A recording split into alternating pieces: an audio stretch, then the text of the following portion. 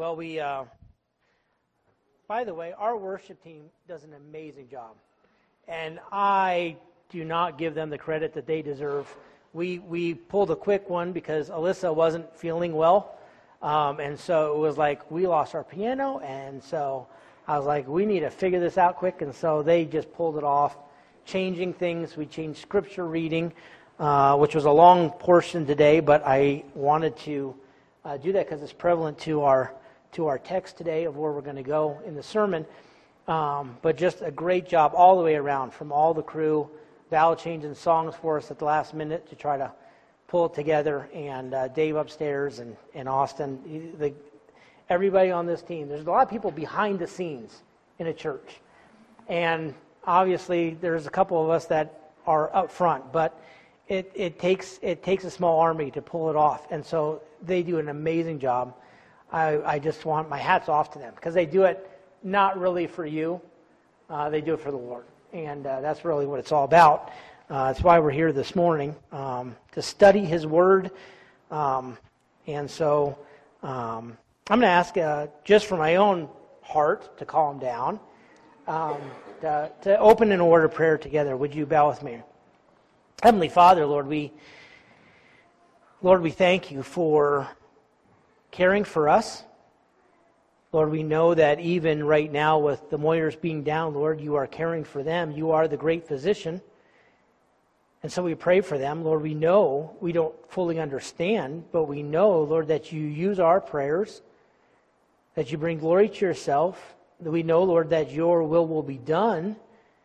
But Lord, we do ask, Lord, that you would heal them. Lord, we do thank you for Pastor Tim and for his continual striving to bring the greatness of your word out, that we may hear it, that we may understand it. Lord, I thank you for him, for the partnership that we've had over the last 18 years to be together. And Lord, to support one another, Lord, I truly consider an honor, Lord, today to be bringing your word. And I pray, Lord, that your word would be seen and heard. Lord, that your word would shape our hearts and our minds, that we would be conformed into your image because of it. Lord, that you would take me off the stage and that all of our hearts, Lord, would be united in understanding how great of a God you are, that you love us the way that you do. Lord, help us to be the people that you've called us to be. Lord, we thank you for this opportunity today to study your word. May it be seen and may it be effective in our hearts today. In Jesus' name, amen. So Pastor Tim gave me the phone call yesterday around 10 or 11 o'clock in the morning, and it was like, wow, okay, here we go. So, and I knew he was sick. I could tell he was not just his normal self. So we were up in Jackson, and so I love this time of year. My parents came back from Arizona, so we went up there. My brother and his wife is up there. And so Mom was planning to have a family dinner last night. And so we were up there, and all of a sudden I got the phone call, and immediately it was like, oh, switch gears. You know, like I got to get this ready. And so Mom she was getting ready for lunch, and so I told Trish, I need to go back. I need to start studying. So she goes, yeah, I kind of figured that was going to be the case. She said, can we play one more round of Mario Kart? You got to understand, for us, playing games is part of the Christmas season. And last night's dinner was supposed to be kind of the capstone of this is it. Mom and Dad fly out today, and so Tricia said, can we play one more round of Mario Kart? And I said, sure, why not? So we all jumped down, sitting there, all playing Mario Kart. My wife is very good at Mario Kart, by the way. She will play it better than almost anybody. My dad is very good as well, but we jumped down, we played a game of Mario Kart, and we packed up and headed down. And it was kind of sad. It was kind of my mind obviously was racing as we were driving through the canyon, thinking about the sermon, because I had no idea. I mean, where am I going to go? What am I going to preach on today? I really didn't know per se. Now, I've always got things that I'm working on, okay? But that doesn't mean that I'm like ready to go. So we're driving back through the canyon. It was pretty quiet, pretty somber. And I was just reflecting. I missed that dinner, which was kind of big to me. But at the same time, it was like, I knew this is what I needed to do. I knew I had to get ready. And yet it was like, oh, that's it. It's the end of the Christmas season. It's kind of how I felt. Kind of like, because it's my favorite time of the year. Christmas is my favorite time of the year. I love Christmas. And I was thinking about, why do I like the Christmas season so much? What is it about the Christmas season that I cherish so much? And obviously it's the games. It's the playing Mario Kart. Probably not as much as you, but playing Mario Kart. But you know what it is? It's the family meals. The family meals. Honestly, as a kid, I used to hate the family meals because you sit there and you say, can I be excused yet? And Dad would say, no, you can't be excused yet. So you sit there longer. And now, as I'm an adult now, supposedly, I love the meals. Now, not just because of the eating, although that's always good, but I love just sitting, talking, reflecting, enjoying that time together. And as I look back upon the years, I have all these memories of those dinners together. I want to take you from memorable dinners into another memorable dinner that Jesus was at. Jesus, of course, ate with lots of people, and there's one situation where he's eating with a group of people, and it was very memorable. It may be very memorable for you as we go through the text today. And it was memorable, I'm sure, for the people that were there. Although, for some of them, it wasn't necessarily a good memory. Maybe it was a time where they were reaching, trying to find their antacids.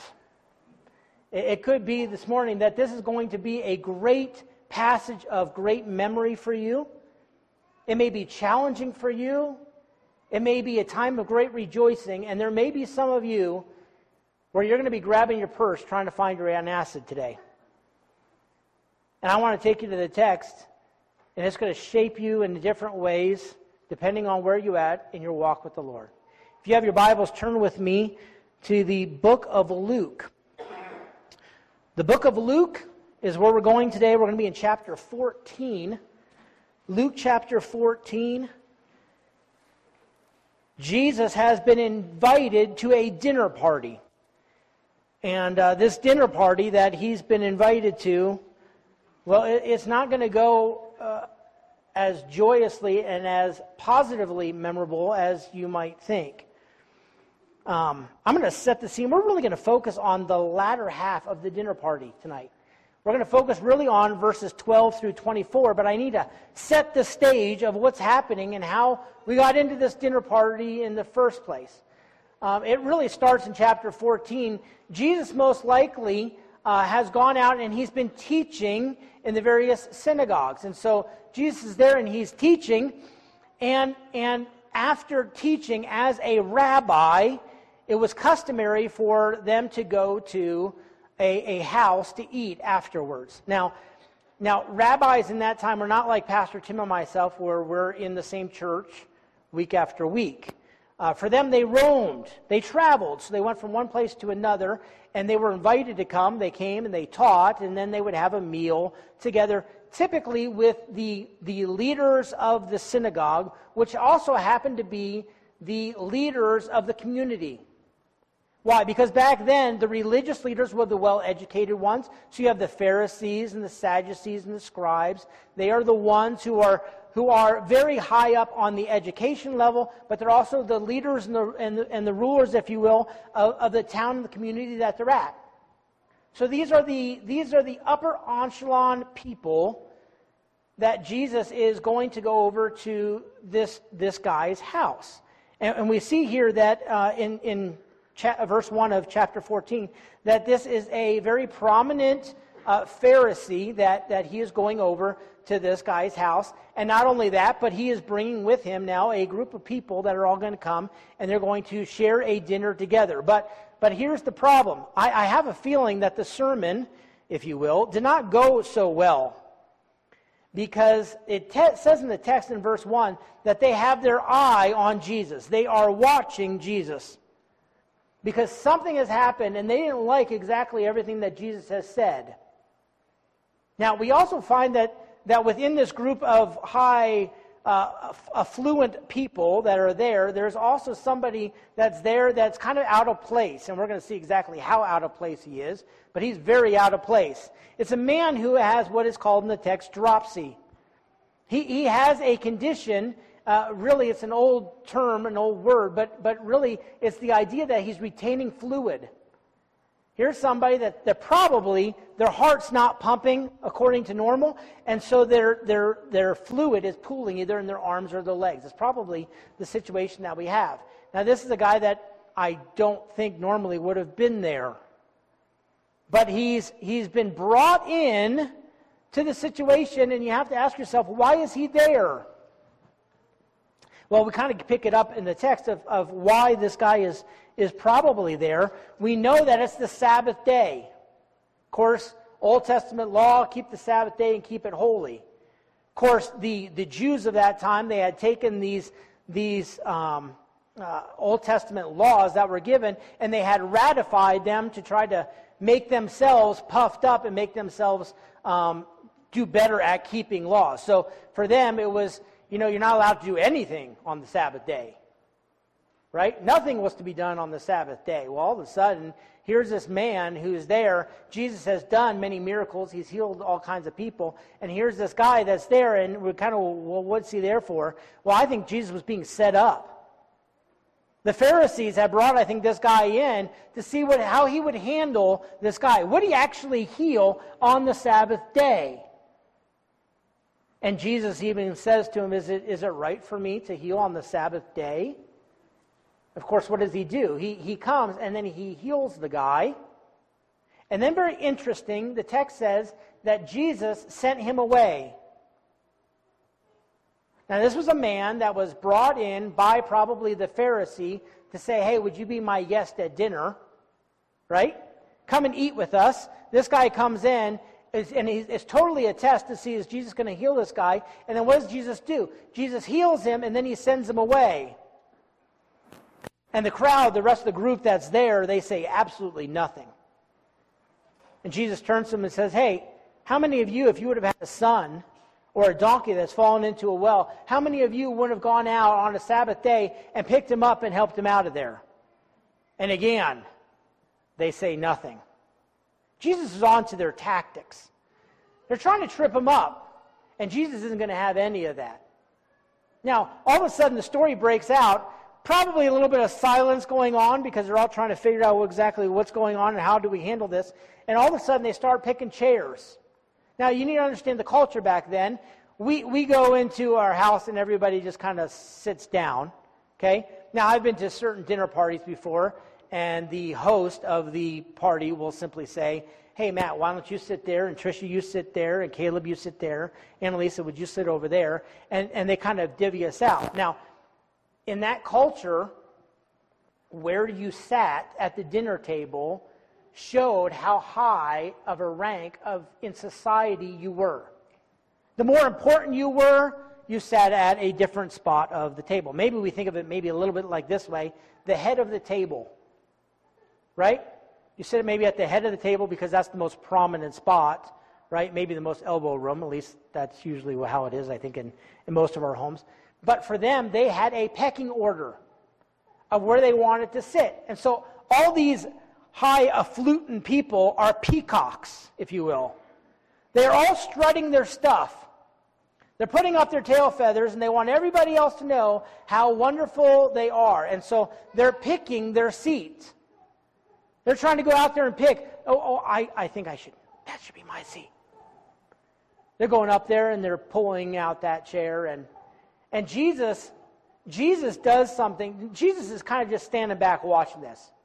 Jesus is, now really, who should have the main seat? Jesus should have the main seat. He's the invited rabbi to come and teach. But the rest of them are sitting there. Now, the only one that's really got a for sure seat is the Pharisee who has invited all these other people because it's his party. So they all came to his party. He's going to make sure that they're all sitting in the right spot. Jesus, I think, is sitting back as he's watching all this pecking order of all these people that are coming. And Jesus is going to do two things in the text, as we're going to see here before we jump into verse 12. He's going to go after the guests that are there. In fact, he's going to, if you will, dishonor the guests. And then second of all, he's going to dishonor the host. Now watch how this happens. Look what it says there in verse, verse 8. As they're picking and choosing their spots, he says this: when you are invited by someone into a wedding feast, do not sit down in the place of honor, lest someone more distinguished than you be invited by him. And he who has invited you both will come and say to you, give your place to this person, and then you will begin with shame to take the lowest place. But instead, when you are invited, go and sit in the lowest place, so that when the host comes, he may say to you, friend, move up higher. Then you will be honored in the presence of all those who sit at the table with you. For everyone who exalts himself, he will be humbled. And he who humbles himself, he will be one now who is exalted. Now really, all these guys have just kind of picked their seats. Jesus has just blasted them. Do you understand that? Jesus has just put them all in their place. And he all just said, you guys think so highly of yourself, and really, you ought to be sitting down in my seat down here. Because I think Jesus took the lowest spot. Probably the corner of the table. You know what I'm talking about? The one where the leg moves on it. You ever had one of those? Maybe the crack and you have an uneven, I don't know, whatever the case may be. But Jesus is at the lowest part of the table. And he calls them all out. None of you should have that position. You should let the host bring you up instead of exalting yourself, you peacocks. And that's really what he's saying to them. He has just dishonored all the guests. They all hate Jesus right now. Can I just say it that way? Now, if you think that that's kind of like bad, this is awkward, it gets more awkward. It gets more awkward, believe it or not. Look at verse 12 as we kind of start to jump into this. And then he said to the man who had invited him, this is the Pharisee, the religious leader who's hosting this party. He said, when you have a dinner or a banquet, don't invite your friends or your brothers or your relatives or rich neighbors, lest they also invite you in return and you be repaid. But when you give a feast, invite the poor, the cripple, the lame, and the blind. And you will be blessed because they cannot repay you.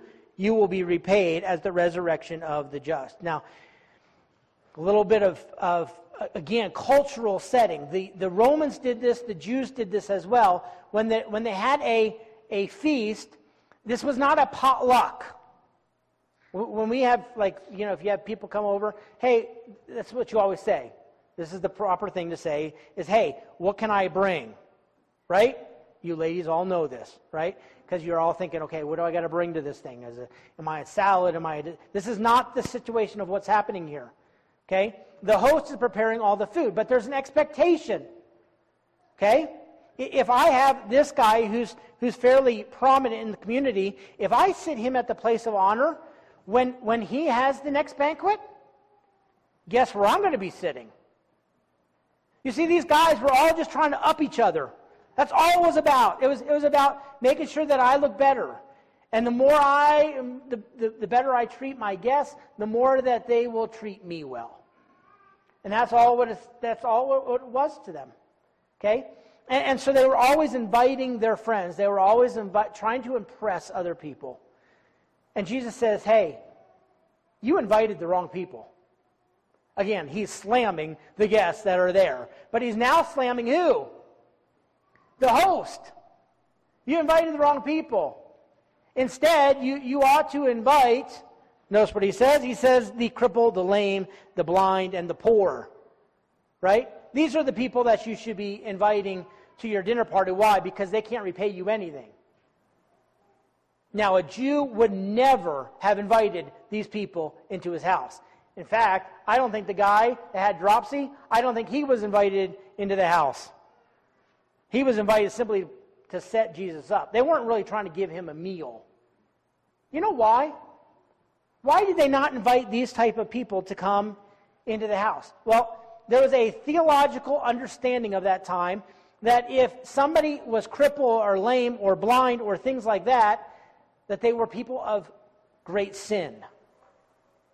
There was a reason that they had this condition. Do you remember the situation in John chapter 9? Jesus is walking with his disciples and they see a blind man. And the disciples said to Jesus, they said, hey, who sinned?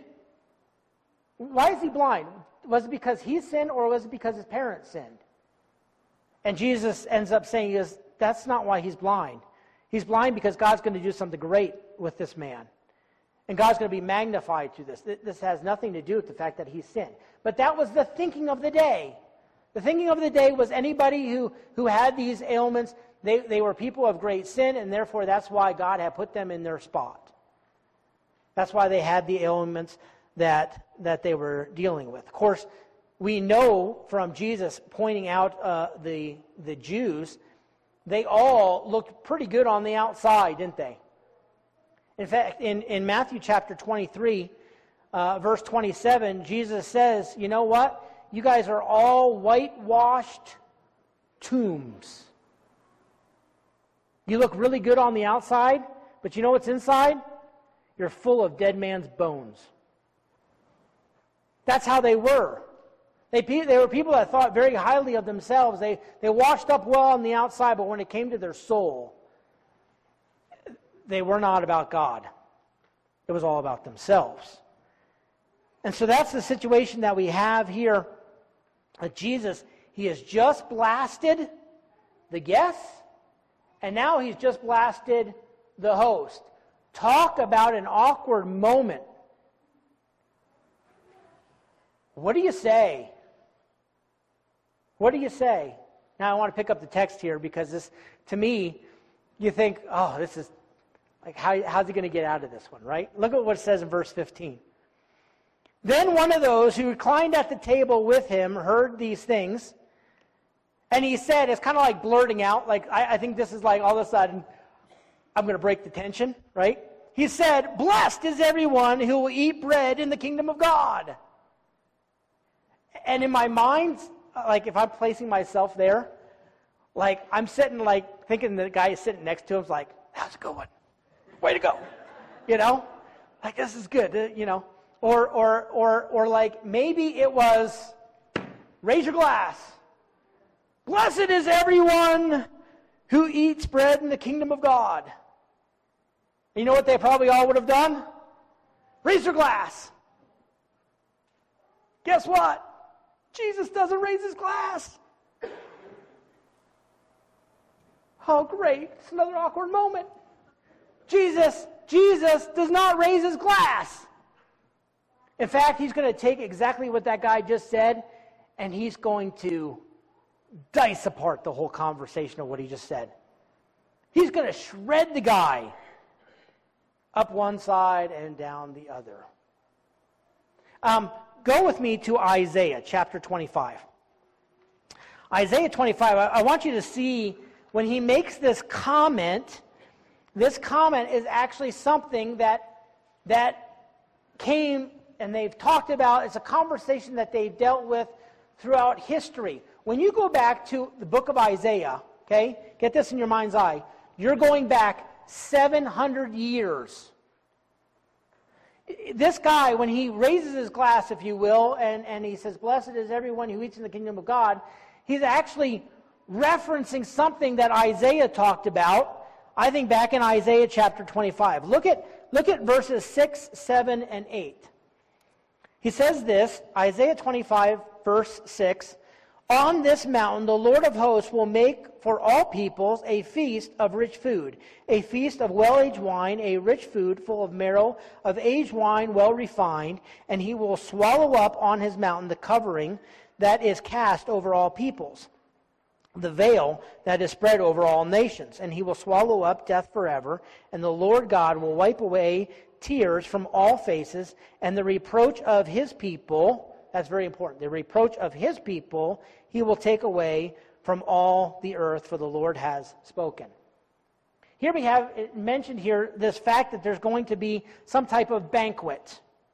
Do you see that? Now, very important, I circled this, at least in my Bible here. And by the way, thank you very much. I'm getting my Bible worked on. I hate this little Bible because I can't. So I'm like looking at it, trying to figure it out. But there's a word that's really important, okay? It's the word all. There's the word all for all the peoples, verse 6. Okay? Verse 7, all peoples. Verse 8, all nations. Verse 8 again, all faces. Do you see that? Okay, at least in my English Standard Version, I usually preach from the NAS, but in the English Standard Version, we have this repeated, all. Why? Because God is going to bless all peoples. But that was 700 years before what we have when this guy's raising his glass up to make a toast. Now, how is this all tied together? Well, we're going to see here in just a little bit, but it all comes back and it all stems from Abraham. Because God said, "In you, Abraham, I will bless all the people." Okay? Now, the Jews, through time, have this issue where, you know what? It's really just the Jews. It's really not all people. It's really just us, his chosen people. And so when he raises his glass up and he says, "Blessed is everyone who is in the kingdom of God," he's really saying us. Blessed are us. But what did it say back in Isaiah? No, it's all. It's all. And so Jesus, he's going to wreak havoc now on this dinner party. Notice what he says. Jesus gives a parable and he says, "A man once gave a great banquet, and he invited many. And at the time for the banquet, he sent his servant to say to those who had been invited, 'Come, for everything is now ready.'" Jesus is giving a parable now. He's giving a story, okay, to those group who are sitting there around this table who think very highly of themselves after just blasting them. And he makes mention of the fact here that there is now a person who is going to give a great banquet. And he is inviting lots of people. Now you need to understand in that culture, they did something that we kind of do in our culture, but not to the same degree. They had what was called 2 invites to a party. Okay? So think about it this way. Think about a RSVP. You have a wedding party and you're going to get an invitation to the party, right? And they are saying, "Will you please come? Will you RSVP? Will you reserve your spot so we know you're coming?" Okay, there's an expectation now of saying yes or no. Now in our culture, we have a maybe. But in that culture, you didn't have a maybe. It was a yes or it was a no. And it was okay to say, "No, I'm not going to be able to make it for some reason." But if you said yes, you were obligated now to go. You are going to that party. There was no backing out. There was, "I am now going to this party." Now, there was a second invitation. Okay? When you send out your RSVP, if you will, to say, "Yes, I'm coming to this," they're calculating how many people are now coming to the party.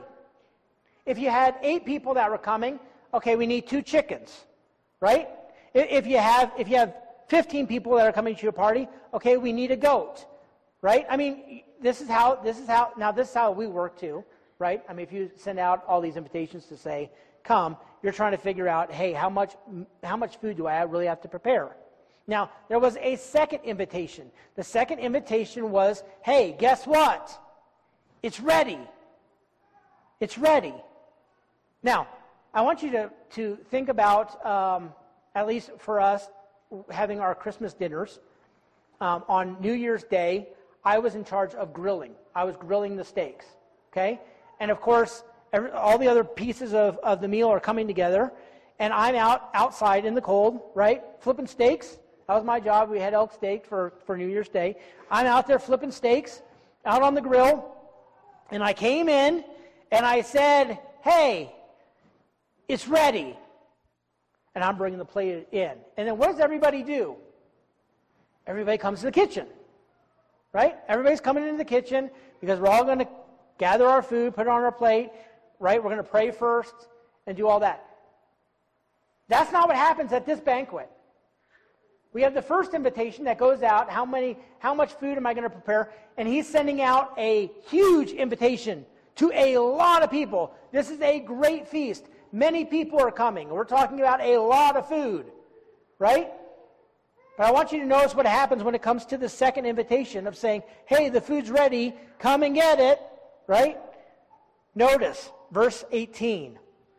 But they all alike began to make excuses. And the first said to him, I have bought a field. I must go out and see it. Please have me excused. And another said, I bought 5 yokes of oxen. And I need to go to examine them. Please have me excused. And another said, I have married a wife, and therefore I can't come. Now, commentators will tell you here there's a little bit of a cadence that's going on with this, okay? I'm going to come over to the piano because you can kind of hear this, I think, the idea of the cadence here. I do not play the piano, okay? So this is pretty rough, but I can do this. You ready? It's like this.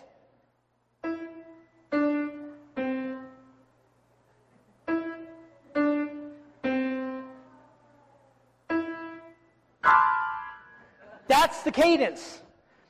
This is something that's going to, it's standing out to all of them. Okay? I have this situation. I bought a field. I must go examine it. Please excuse me. Right? Second one. I bought 5 yokes of oxen. I need to go examine them. Please have me excused. Third one. I have a wife. I'm not going to be there. Now this is comical, what Jesus is saying here. It really is, because it's so far-fetched. You got to understand, for them, this is like the Jews that are sitting there are going, what are you saying? What are you talking about? Because here's what he's saying. He's saying, here's a person who's bought a field. All of a sudden, hey, the dinner bell's ringing. Come and get it. Oh, I bought a field. I need to go see what it's like. Now, who in the right mind goes and buys property without looking at it first? Now, okay, maybe people here do. I don't know. I don't. I just don't do that. In Palestine, you did not do that. Do you know why? In Palestine, you didn't go and buy property without looking at it first. Because there were so many things that you might have to do to the property. Talk about rocks. Now we live this is an agricultural group, right? Talk about rocks. Talk about water. It's arid. It's a desert there. You don't just buy a property without knowing, hey, where's the sun come up? Where's the sun set? Is there water? How many rocks do I have to move, right? Here's a guy, he's just getting out of the dinner party. He doesn't want to be there. Okay? And the second one here, he says, hey, I bought five oxen, yoke of oxen. I bought 5 teams of oxen. I really should go look at them. Now, in that culture, we kind of miss in our culture because none of you have ox. Well, do any of you have an ox? No, I didn't think so, okay? If you do, you're weird. I don't know what you would do with your ox. But for them, they had ox, but the ox were meant to pull together. If you had a team of oxen, if you had 2 oxen, by the way, most people had 1, maybe 2 if you were pretty well off. This guy is really well off because he bought 5. Okay? And what did you do? You examined them beforehand. Why? Because if you have a strong one and you have a weak one, guess what happens to your rows? Whew. Right? You got to have a team that pulls together. You would not ever. This is like going and buying a vehicle and just like kicking the tire on it. Yep, looks good to me. Now what do? You take it for a test drive. Right? They would have done that. They would have said, hey, I'm gonna use this. I'm gonna try to pull here. Let me just see how they handle. Okay? This guy didn't do that. I just bought 5 yoke of ox. I just got to go, hey, I got to check him out. Now, the point here, and I want you to understand this, verse 18, he says, they all alike began to make excuses. This is not like one person doing it, hey, I need you excuse me. They're going down the line, and they're all excusing themselves from the party. And if you think the other two are kind of outlandish, the third one is really outlandish. Hey, I've married a woman. I now have a wife.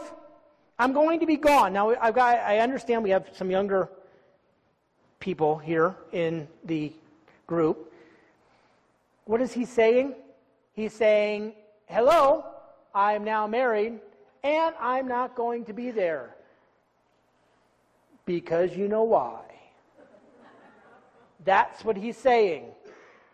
Now, if he had just gotten married, this is why it makes no sense to him. If he had just gotten married, in Deuteronomy, it's told that they were released from all their duties for a year. Now, they could choose probably come to a dinner party, but they certainly didn't have to. If they accepted an invitation, though, guess what? They're going to be there. Okay? Not only that, nobody's going to say, hey, I'm not going to come now because, well, you know. Right? That's what he's saying, though. That's what he's saying. And if he had just gotten married, guess who would have been at the wedding? All of these guys. Right? Because they're high affluent people, and hey, if one of us gets married, we're all going to the wedding. Because it's a big 7-day celebration. We all know about it. Right? All of a sudden, here's a guy who says, I'm not going to be there. Sorry, I gotta head out. How awkward is that? Right? And that's exactly the point. None of this makes any sense. But they've all left. Notice what it says in verse 21. So the servant came and reported these things to the master, and the master of the house became angry. All commentators will say, hey, this is a righteous anger. This is a righteous anger. We're going to talk about that here in a second. And he said to his servant, go out quickly to the streets and the lanes of the city and bring in the poor, the cripple, the blind, and the lame. By the way, does that sound familiar? It should. Because that's exactly what he told when he said, hey, you invited the wrong people. Right? Now he says, I want you to go out and invite all these sinners. Keep that in your mind. And the servant said, sir, what you've commanded has been done, and still, there's a whole lot of room. We got tons of food yet. Right? We need more people. And the master said to the servant, go out to the highways and the hedges and compel people to come in, that they may come into my house and be filled. I'm going to stop right there. This guy becomes angry. Why is he so angry? Because if you accept the first invitation, you're compelled to stay for the second invitation. You have to. It's a responsibility. In that culture, it was part of being responsive to a good host to say, yes, I'm coming. If you say you're coming, you're coming. You don't back out, especially when the dinner bell is being rung and they're bringing in the steaks, saying it's time to eat. Nobody leaves. They would all have been there to come and to feast at the meal. Well, in this situation, they have rejected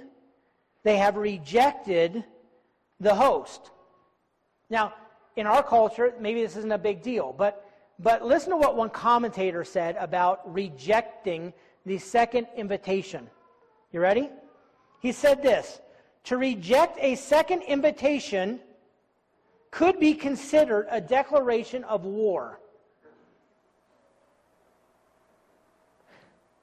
To reject the second invitation could be considered a declaration of war. Why? Because you've just dishonored the host. You publicly have put to shame the host. Think about it. Here's a guy prepared all this food. He went through the painstaking process of preparing all this food, and all of a sudden you're not now coming? Why would you do that to me? Because I hate you. That's in that culture, that's what it meant. I hate you. I've got something against you, and therefore that's why I'm not coming. It was a declaration of war to not come to the second invitation. And so the guy's angry, and rightfully so. And so what does he do? He goes out and he's compelling guests now to come. He says, I want you to go out to the highways and the byways, and I want you to go and to try to find people that will come and come to our dinner banquet. Interesting that we have this idea of where they're going. He starts off and he's going really to the area right around them. Okay, we're going here to the town, if you will. Okay, this inside the town, the people that would have been invited to this, that are inside the town, would have been the poor, the beggars, the indigent.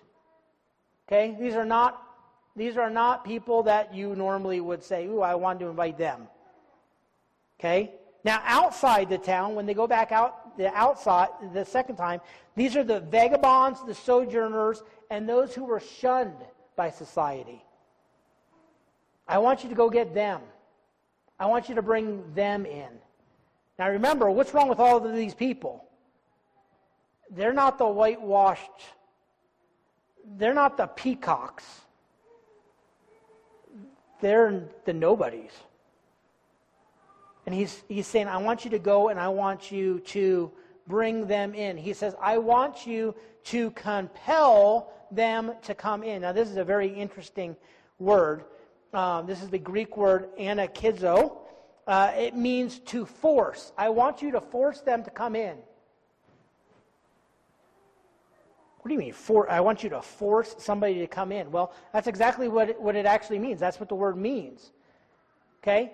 By the way, the Crusaders, this is what they used as their way of going and forcing people to say, you are either going to become Christians or else.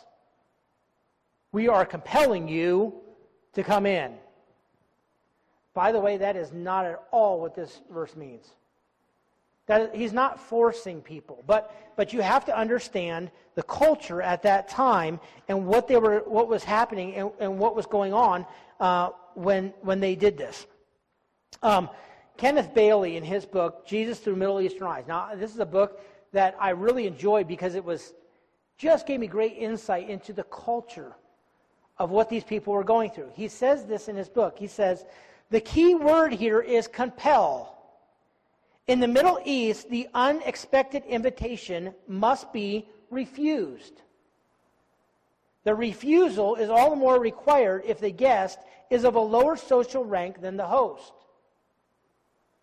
So somebody comes up to you and says, hey, would you like to come over? Would you like to come over and eat? If you're of a lower social class than they are, you have to refuse. In fact, he goes on and says this, the unexpected guest may be half starving and in real need of the offer of food, but there still is a deep cultural pressure to refuse the invitation. You have somebody up here of high social status and they come up and they say, hey, would you come over? And you're of a lower social status. You have to say no. Because it's not right for you to be in their household. You must say no. And what do they have to do? They have to continue to compel you to come in. Please, please, please accept my offer. By the way, very interesting. I want to take you to one more place. Go to Luke chapter 24. Luke chapter 24. It's going to be a couple pages over for you. Luke chapter 24. I never saw this before until I was reading this commentary, and they pointed it out to me. We have Jesus here, and there's two men after Jesus' resurrection that are walking on the road to Emmaus. Okay? And they're having this conversation about Jesus. And Jesus, all of a sudden, of course, he's in his resurrected body here on earth, hasn't ascended to the Father yet, but he walks up and he comes with them, he starts to sojourn with them. And they're walking along, and Jesus, they're having these questions. Boy, I thought he was really going to save us. Right? And all of a sudden, Jesus, he starts to enlighten them on himself. And he gets to the point, drop down, where all of a sudden these people they're going to go off and they're going to go to the village where they were eating. Okay? Verse 20, let's go to 28. So they drew near to the village in which they were going, and he, that's Jesus, acted as if he were going further. Okay? They're coming up and there's a split in the road. You can kind of see it there. And these two guys are going to go this way, and Jesus, what is he doing? He's acting like he's going to go further. Okay?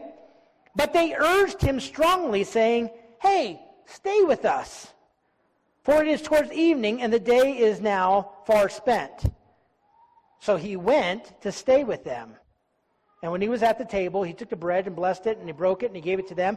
And their eyes were opened, and they recognized that it was him. And then he vanished from their sight. What did Jesus do there? Jesus is actually pulling out this cultural protocol. Jesus is planning to act like he's going to go further. They're taking this path, and they're saying, "Hey, why don't you come and stay with us?" "Oh, no, I couldn't. I simply can't." No. Really, come and stay with. He's strongly urging them. By the way, fascinating. Who's the cultural elite in that story? Who's the high up and who's of the lower social class? Do you see it? The two that are going to the village are saying to Jesus, "No, come." Jesus is saying, "Oh, no, I can't. I simply can't." Why? Because I'm of a lower status than you. And they say to him, "Oh, no, you must." They are compelling him. "You must come and stay with us." And then Jesus, because of their compelling, he says, "Okay." And he goes and he stays with them. By the way, what's the heart of Jesus? Always humble. Do you see that? You see the humility that Jesus, even in that situation, he portrays. Kenneth Bailey, he goes on to say this. He says this: when an outsider with no social status is invited to the banquet of the home of a nobleman, the outsider has a very hard time believing that he's really wanted. That kind of makes sense, I think, to us, doesn't it? On first exposure, grace is simply unbelievable. The recipient of the invitation will at once feel, "They don't really want me. It's impossible. Look who I am." The intent of the invitation is to impress me with simply the nobility of the master, but the invitation itself is not serious. The messenger who delivers such an extraordinary invitation will need some special way to convince the outsiders that they're indeed invited and even wanted. Understanding this, the master suggests that when they are reluctant, when you find somebody who's reluctant, grab them by the hand and drag them in if you have to. I want you by all means to convince them that the invitation is indeed serious and that they are genuinely welcome and wanted in my banquet. That's why he has to compel them. It's not a sword to their back saying, "You must come in." It's them saying, "I'm not worthy to come." "No, we really want you to come." Compel people to come. You're not going to take a sword to anybody's back. But let's put some practical application to this as a church. Are we the highfalutin, snobby peacocks who think really highly of ourselves? I hope not. I hope when you have a dinner party that you're not just thinking about us. Now, I love having dinner with my fellow believers in Christ. Don't ever get me wrong. But it's not just about us. It's not just about those who are inside these walls and we don't want any more. He says, I want you to go out and I want you to compel people. They are invited to the banquet. Go, grab them, hold them by the hand if you have to, and tell them, hey, you're wanted here. Now, if the situation wasn't tense enough, because Jesus has just given a parable, right? It's just giving a story. Jump back into Luke chapter 14. I want you to look at the very last verse. Verse 24.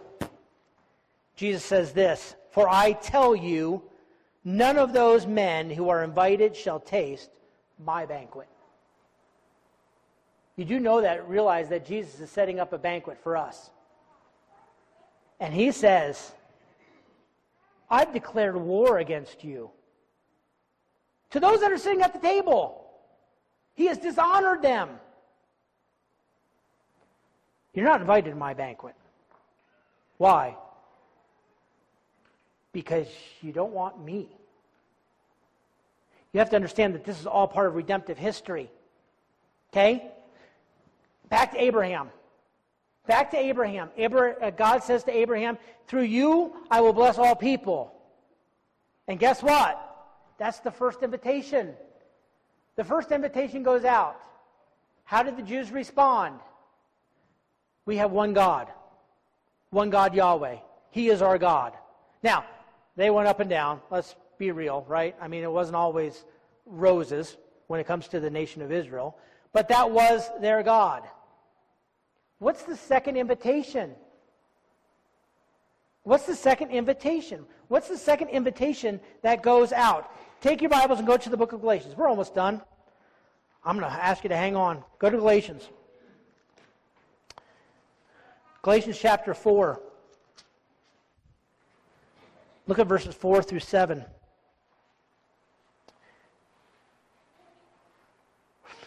Galatians chapter 4, 4 through 7. "But when the fullness of time had come, God sent forth his Son, born of a woman, born under the law." When the time had come. In other words, ding, ding, ding, ding, ding, ding, it's ready to redeem those who were under the law so that they might receive adoption as sons. And because you are sons, God has sent the Spirit of the Son into your hearts, crying, "Abba, Father." So you are no longer a slave, but a son, and if a son, then an heir through God. In other words, Jesus comes on the scene, and he says the kingdom of heaven is at hand. Youth, what does that mean? What? The kingdom of heaven is at hand. It's what? Already not yet. In other words, he's saying, it's dinner time. And what did Keith read for us today? What is the dinner? What is that we're feasting on? Jesus says, "I am the bread of life." That's why I had him read that passage today. I am the bread of life. If you want any part of me, if you want any part of the dinner feast, you need to accept me. You need to believe in me. Why? Because guess what? If you don't accept the second invitation, you have no part of me. You have no part of me. If you don't accept the second, nobody in the right mind would not accept the second invitation. But Jesus says, "I came to my own, and my own did not receive me." And so he goes to the sick, to the weak, to the Gentiles. How dare he go to the Gentiles? But why? Because it was for all people. It wasn't just for the Jews. It was for the Jews, but it was for us too. And Jesus, what does he do? He's up here, and he says, "Come, eat at my banquet." And what do? I can't. I can't. I can't eat at your banquet. No, you must really come. I can't. I'm a sinner. I'm broken. You got to come. And he takes my hand and he drags me in. And I'm sitting to myself, I'll eat the scraps. I'll sit in the corner. I'll sit in the corner part of the table where the table bends. And he goes, "Oh no. Oh no. You need to sit here." I can't sit there. I'm not worthy to sit there. "Oh, but you must sit there." "But why? Why do I have to sit there? I can't sit there. I'm not worthy to sit there. Why do you want me to sit there?" And he says to us, "Because the banquet has been prepared for you." It's for you. He made the banquet for you. You are the exalted guest. And guess what? You're his son. You're his daughter. And so many people go, I can't come. They're coming up with all these excuses that make absolutely no sense. And they're running. They never accept the second invitation. We must compel them. Jesus loves them. And he loves you. And if you're here for the first time, maybe all of a sudden this is making sense that he loves you. I'm not worthy. No, you're not.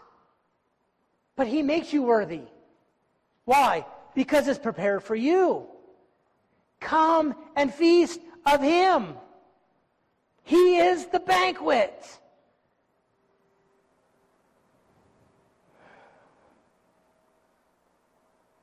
Do you know him? Have you been refusing the banquet? Have you been refusing the offer? Are you ready to say, I'm going to humble myself because he was humble, and I'm going to say, yeah, that's what I need. That's what I need. You know, maybe you're already sitting at the banquet. Can I encourage you to go out and compel people? We are not a holy huddle. There are seats open in here. We are called to go out and compel people. I don't know how good these statistics are. I did this at 8:30 last night, where I was sitting in my office, and I just thought, practically speaking, how good are we at compelling people to come in? Only 2% of church people invite an unchurched person. 2% of churched people invite an unchurched person to church. 2%. Well, they won't accept. That's why I don't want to go out there and I don't want to offer, because they probably won't come. Wrong. 71% of unchurched say that they are likely to accept a personal invitation from a family member, a friend, or a neighbor. 71% will say yes if you invite them, but only 2% of you will actually invite them. There's some disconnect going on there. Compel them. Bring them in. Hallelujah. I stand at this and I'm amazed. Why? Because I'm not worthy. But is that not the message of grace? You are not worthy to sit at the table, and yet he wants you there. Would you bow with me in a word of prayer? Heavenly Father, Lord, we thank you that despite who we are, you have incredible grace, mercy, which you pour out on us.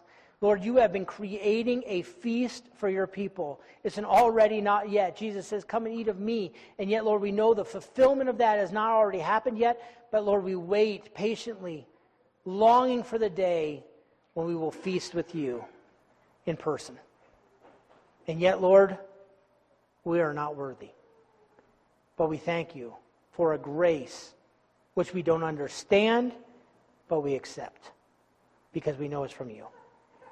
We thank you in Jesus' name. Amen. Would you stand as we sing our closing song together?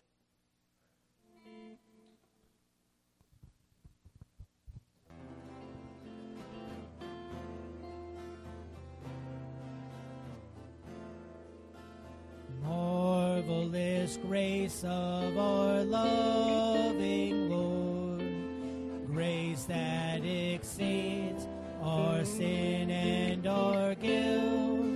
Yonder on Calvary's mount outpoured, there where the blood of the Lamb was spilled.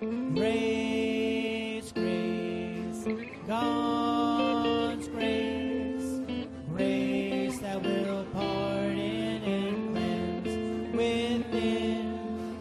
Grace, grace, God's grace that is greater than all our sin.